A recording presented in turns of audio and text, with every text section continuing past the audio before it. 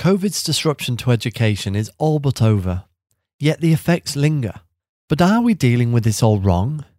Is our return to normal actually the last thing we should be doing? And is there an opportunity to forge a new normal? I think you're going to like this episode, so stay tuned.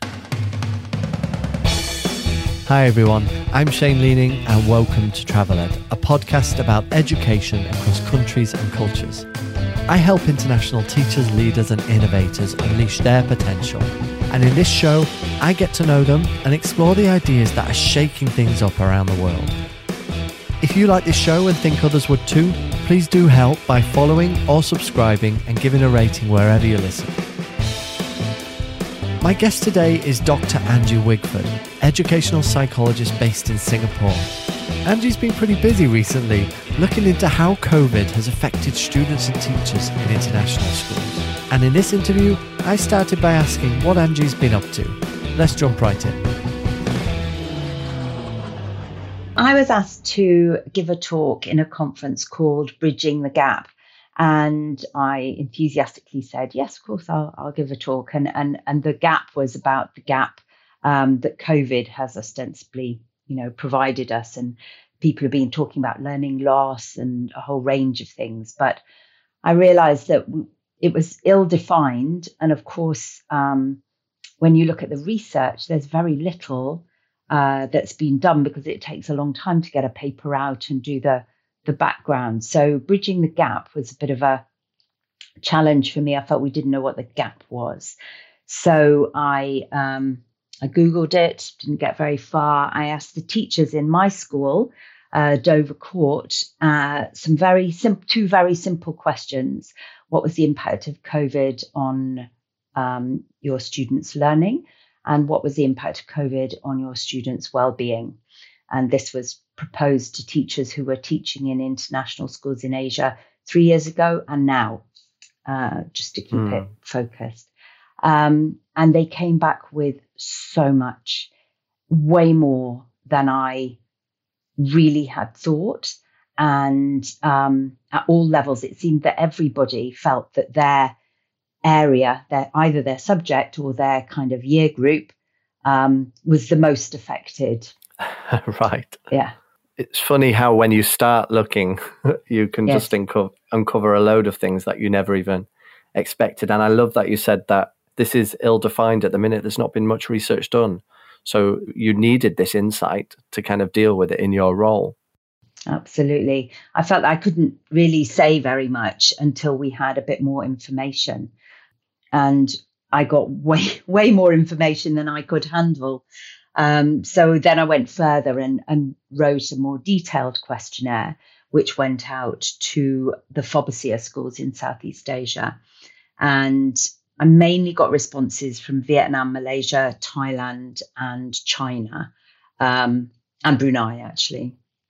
So it's not over the whole of Asia, but we got some very clear patterns, both in terms of differences in learning and differences in well-being. So it was very interesting. And this is with Fobasia schools, right? And Fobasia is for British international schools in Asia. So just British international schools were the focus, right?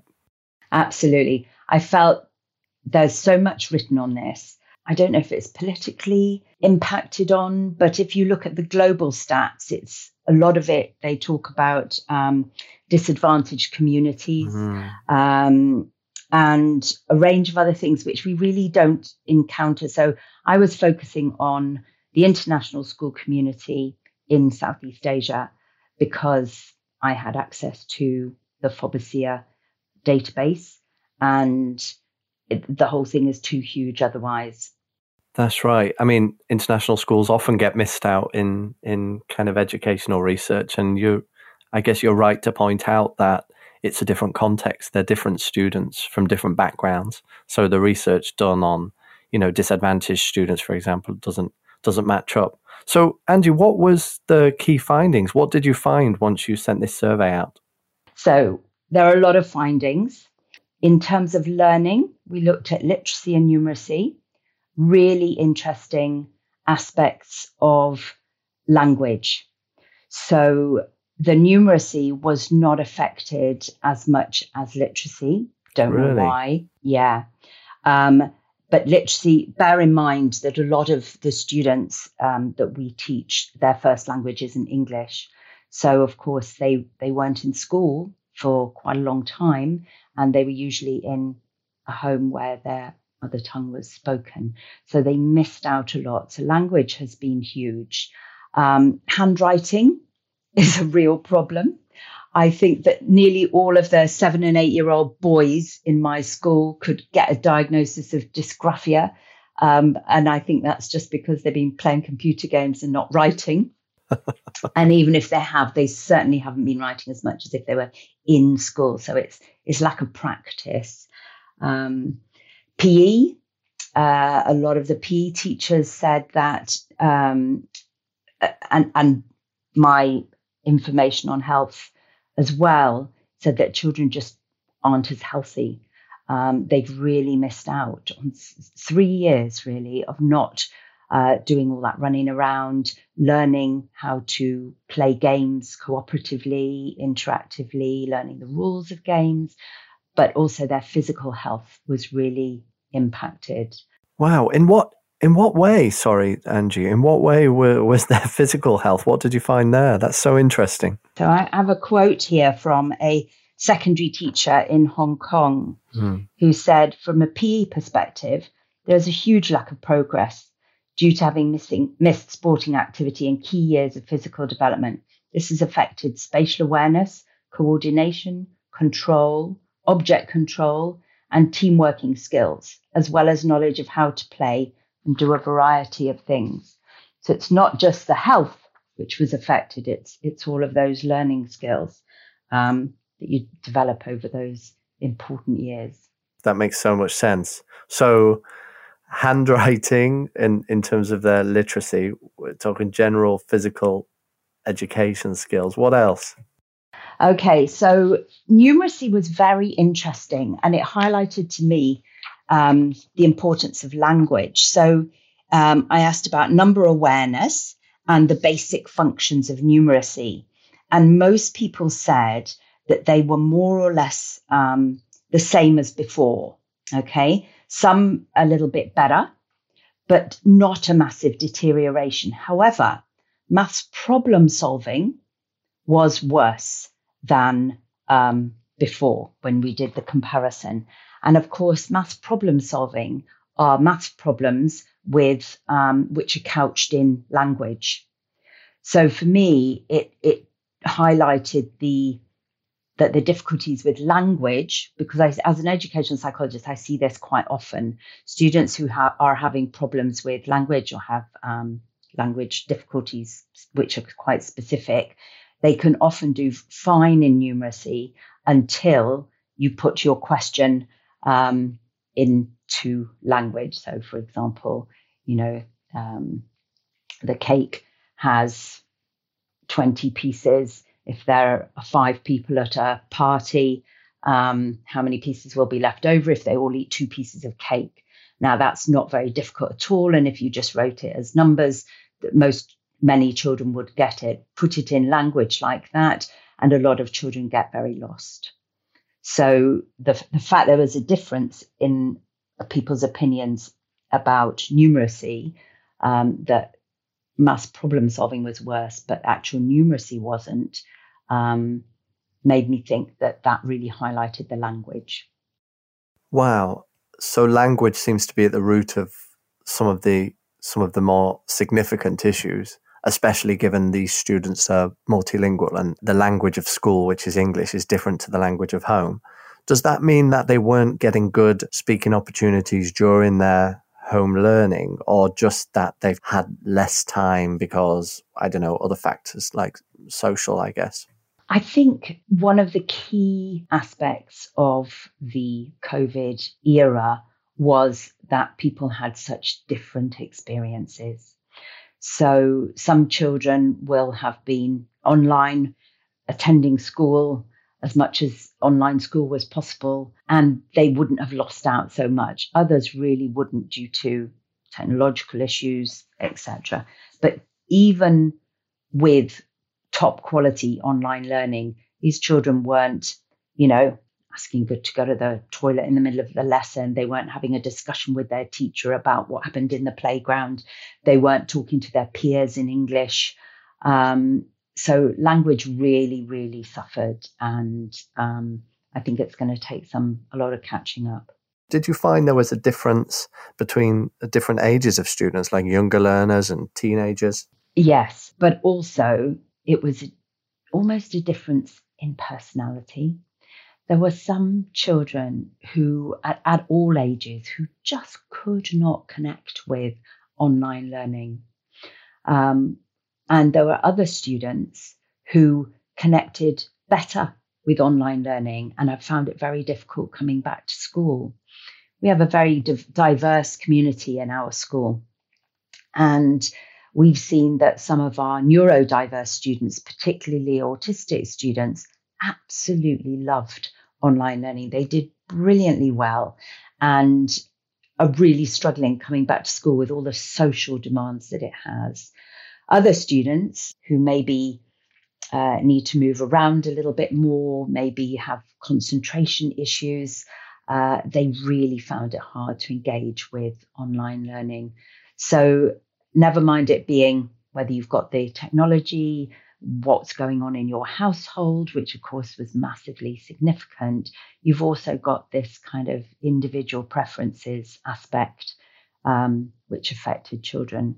Fascinating to hear that for some students, this actually was an advantage. And I guess they're struggling now, transitioning back into face-to-face full-time learning. Well, this is a thing which I think is going to come out over the next couple of years, is school avoidance.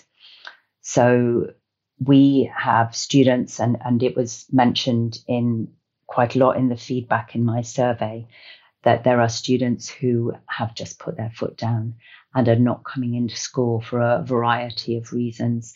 So there's an increase in something that we never really used to see very much in the international school system. We've definitely got an increase in school refusal for a range of reasons. That's so rare in international schools, especially because international schools are generally private schools that are paid for. So it's very, very unusual to hear that.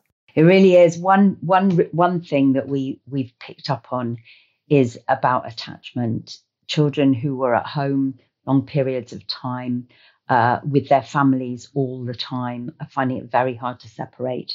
A lot of our little ones took much, much longer to come into school independently this year. And that was something that was reflected a lot in the survey. And we also have secondary students finding it very hard. They're worried about their parents for a range of reasons. And of course, anxiety one of the things that came out in their survey is that anxiety has increased significantly for students and for parents. Can you speak a little bit more to that age difference you just mentioned? But like you mentioned, the young children there and the older learners having different types of anxiety.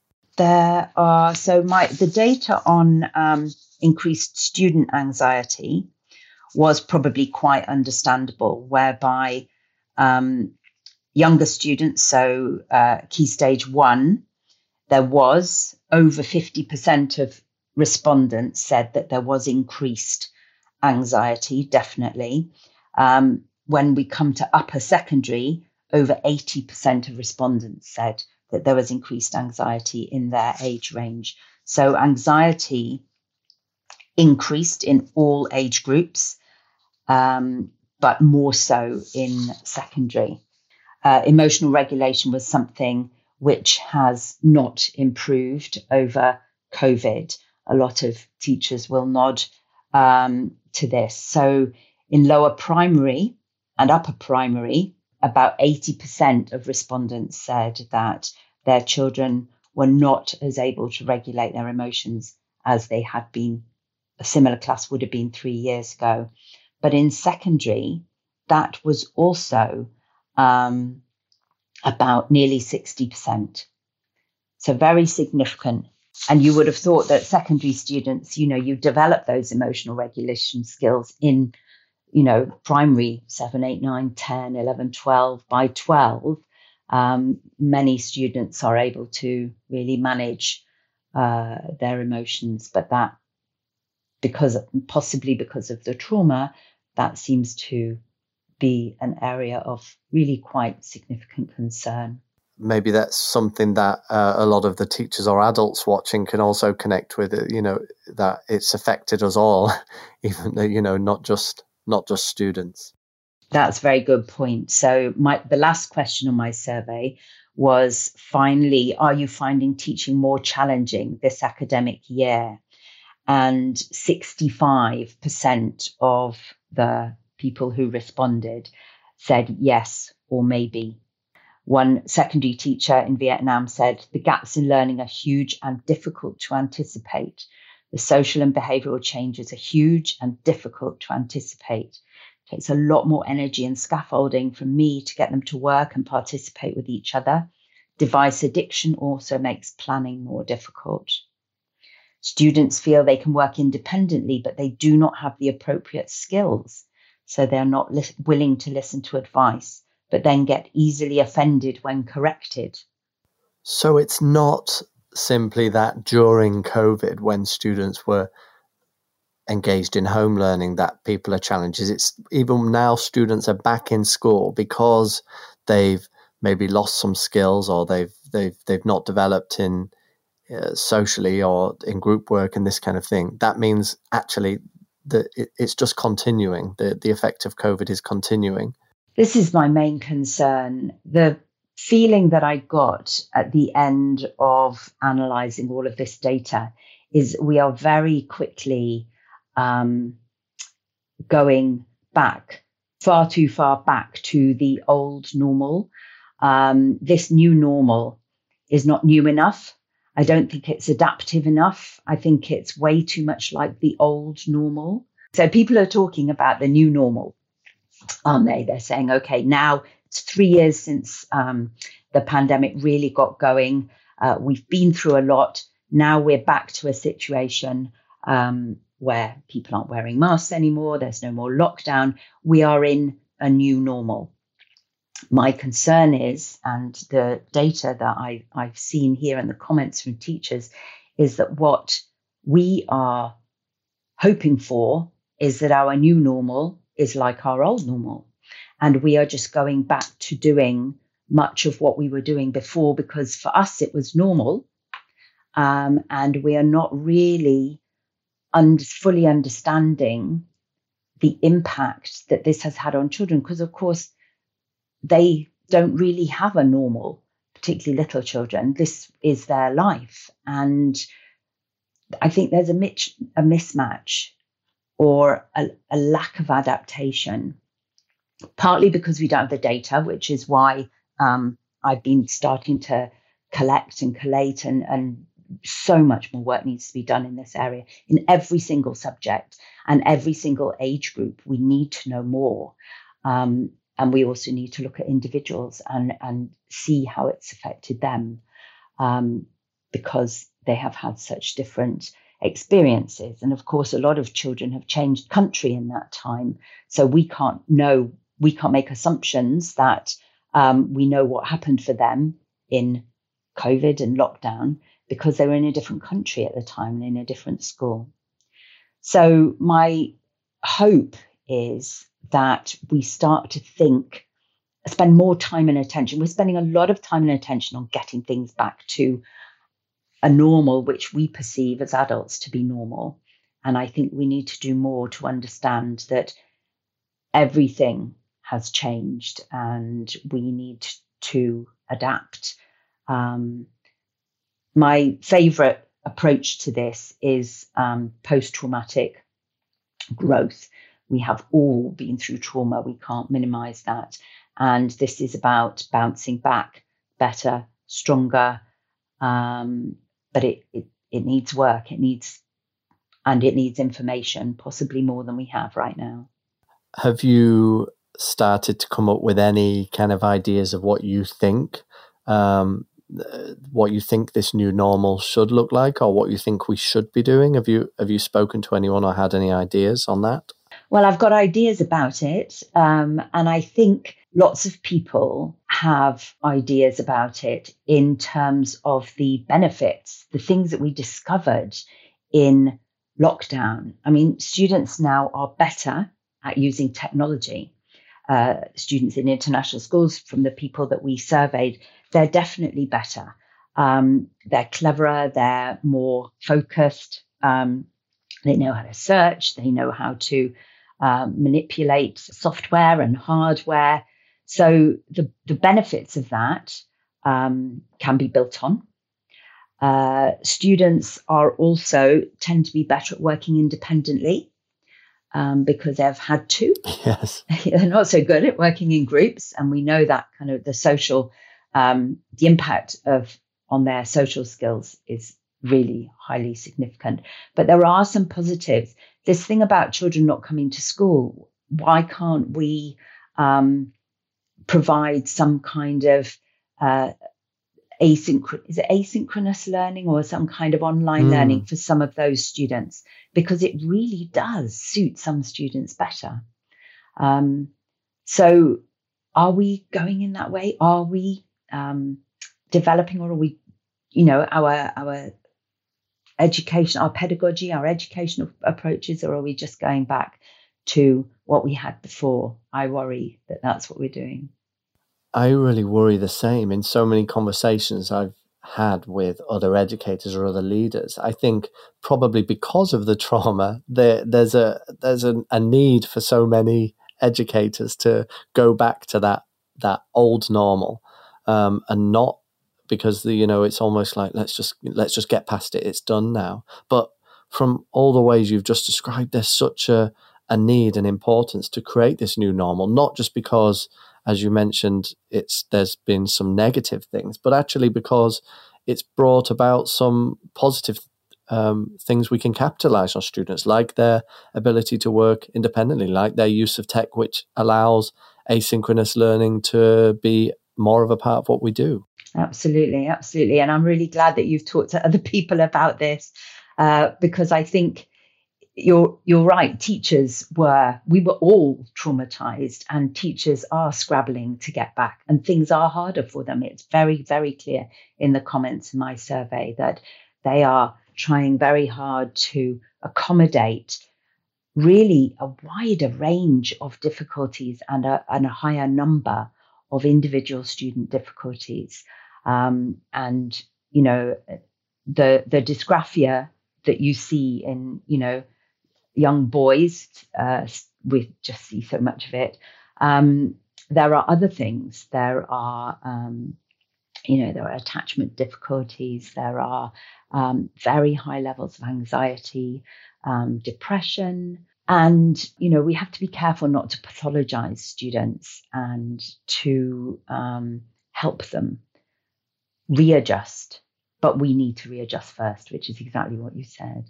By pathologizing students, you mean we sometimes are misdiagnosing them with things that are not actually real, or just to do with their experience? That's a really good question, actually, because, for example, there are some students who are having a great deal of trouble just readjusting to school.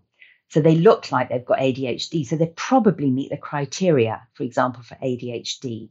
But if we understood what was going on for them and enabled them to put other things in place over and above what we would normally, maybe their behavior wouldn't appear so extreme.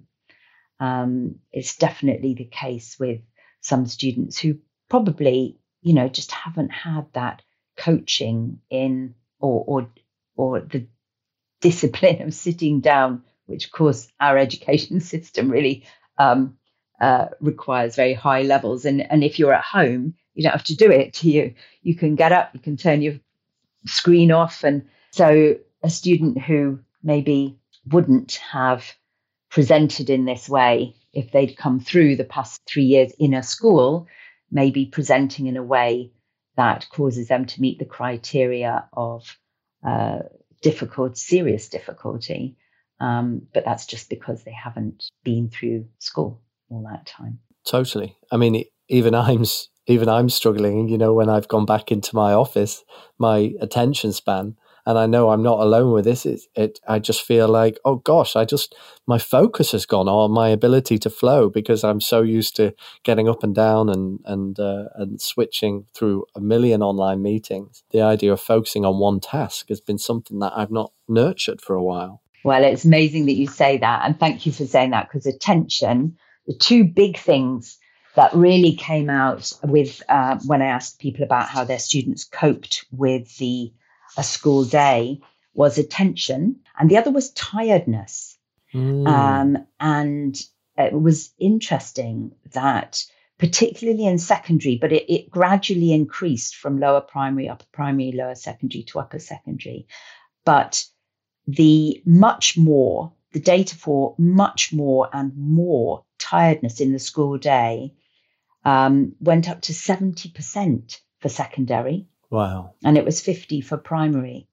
So teachers are perceiving that their students are more exhausted by school, and that's going to impact on learning and ability to maintain focus. And of course, again, lots of potential reasons for that. There's so much in this conversation, Angie. It can be a little bit overwhelming. Do you think some teachers are kind of rising to this challenge, and there are schools out there who are really kind of working on that post-traumatic growth and establishing some new norms? I hope so.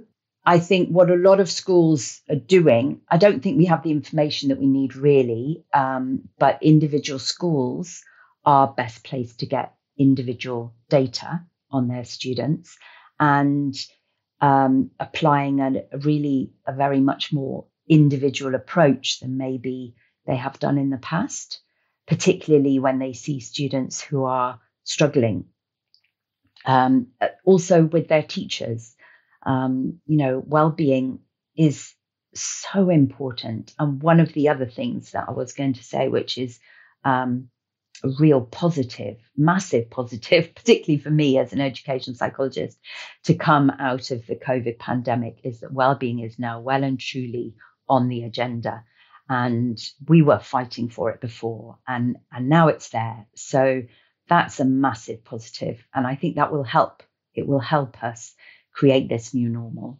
Absolutely. I've experienced the same thing, and I think it's really wonderful. Just even looking online to see how many people are talking about well-being and coming up with ideas and resources, and how many support service organizations are kind of really jumping onto this to support schools is really fantastic. Before we finish, Angie, is there anything else that we've not covered today that you'd like to share regarding the research you've done?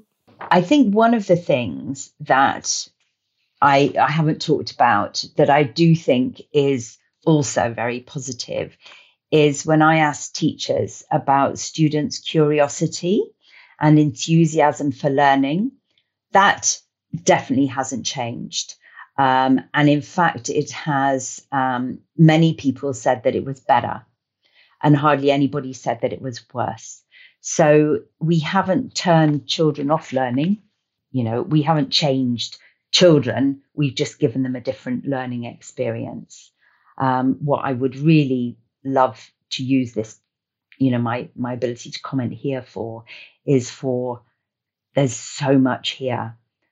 No one individual, or it's going to be very, very hard to identify children's needs and teachers' needs in a general way.